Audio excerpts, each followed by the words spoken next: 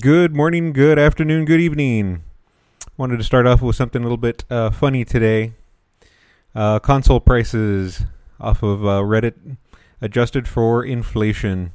Looks like the most expensive system around used to be the 3DO, coming in originally at $700 and adjusted today be about $1,095. I had the Intellivision system growing up, so that looks like this is the second most expensive, coming out at $300 in 1997. That being $935 in today's money. Let's move on. From Ars Technica, it looks like the FTC will be suing D-Link over unsecure routers and webcams. The suit alleges that the defendants have not taken reasonable steps to secure their routers and IP cameras. It looks like D-Link has lost their security keys that they use for signing their software, which now, of course, means that anyone in possession of those security keys can replicate their software updates and, of course, push out what any type of patch they want, and people would think they were D-Link. Following this case, of course, because it is interesting to see what happens. This is one of the more recent cases of the FTC suing someone over security, and of course this has many implications for the year to come. And because it's still in the headlines today, we're going to be taking a look at a couple of different articles related to ransomware again. This article comes to us from ZDNet.com, and it looks like people that are implementing ransomware are up to new tricks as usual. It looks like this new ransomware is being sent mainly to HR departments with fake job applications. If we go ahead and take a look at the article, it looks like what is going on is the applicant is sending two different pieces of identification trying to apply for a job. The first being a PDF, which is an actual PDF, and it looks like a regular application. The second one is an Excel file. That Excel file, of course, has the ransomware code in it, in this particular case, the GoldenEye, which, of course, then takes over the computer. So again, just be aware, whenever items are going across the internet and you're getting unsolicited emails and unsolicited programs in your email, you got to be very careful when opening them up. Continuing in the ransomware news, we also have from bleepingcomputer.com Popcorn Time ransomware. So not only are people sending out malware in new forms, but they're also thinking up new ways to get more people infected. So normally what's been the case is people have been asking for money in the form of bitcoins, but it looks like they're also now switching to a type of referral program.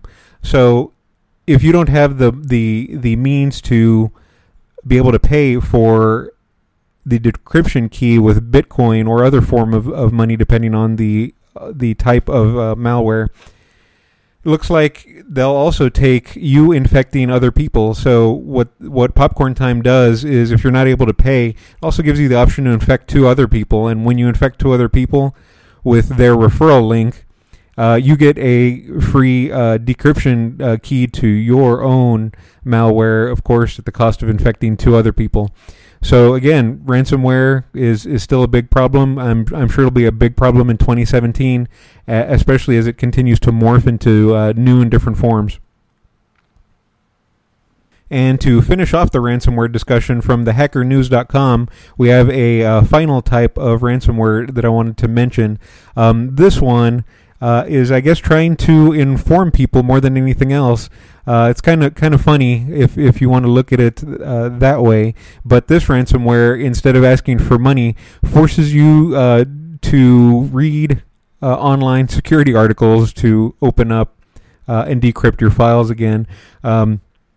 The link will be in the show notes, but of course there's a nice bit there's a nice passage that once your system is locked up, that it kind of makes you read on how you shouldn't be downloading programs that you're not familiar with, and oh, by the way, if you want your files back, you got to go read some online online security articles. Kind of teaches you a lesson of in a good way and in a bad way. This will still delete your files. It apparently has a countdown for you, so you have a certain amount of time to read these articles before you can get your computer back decrypted for free, but it teaches you a lesson. So again, ransomware continues to do new and interesting things, and I'm sure we'll see more of it in the upcoming months.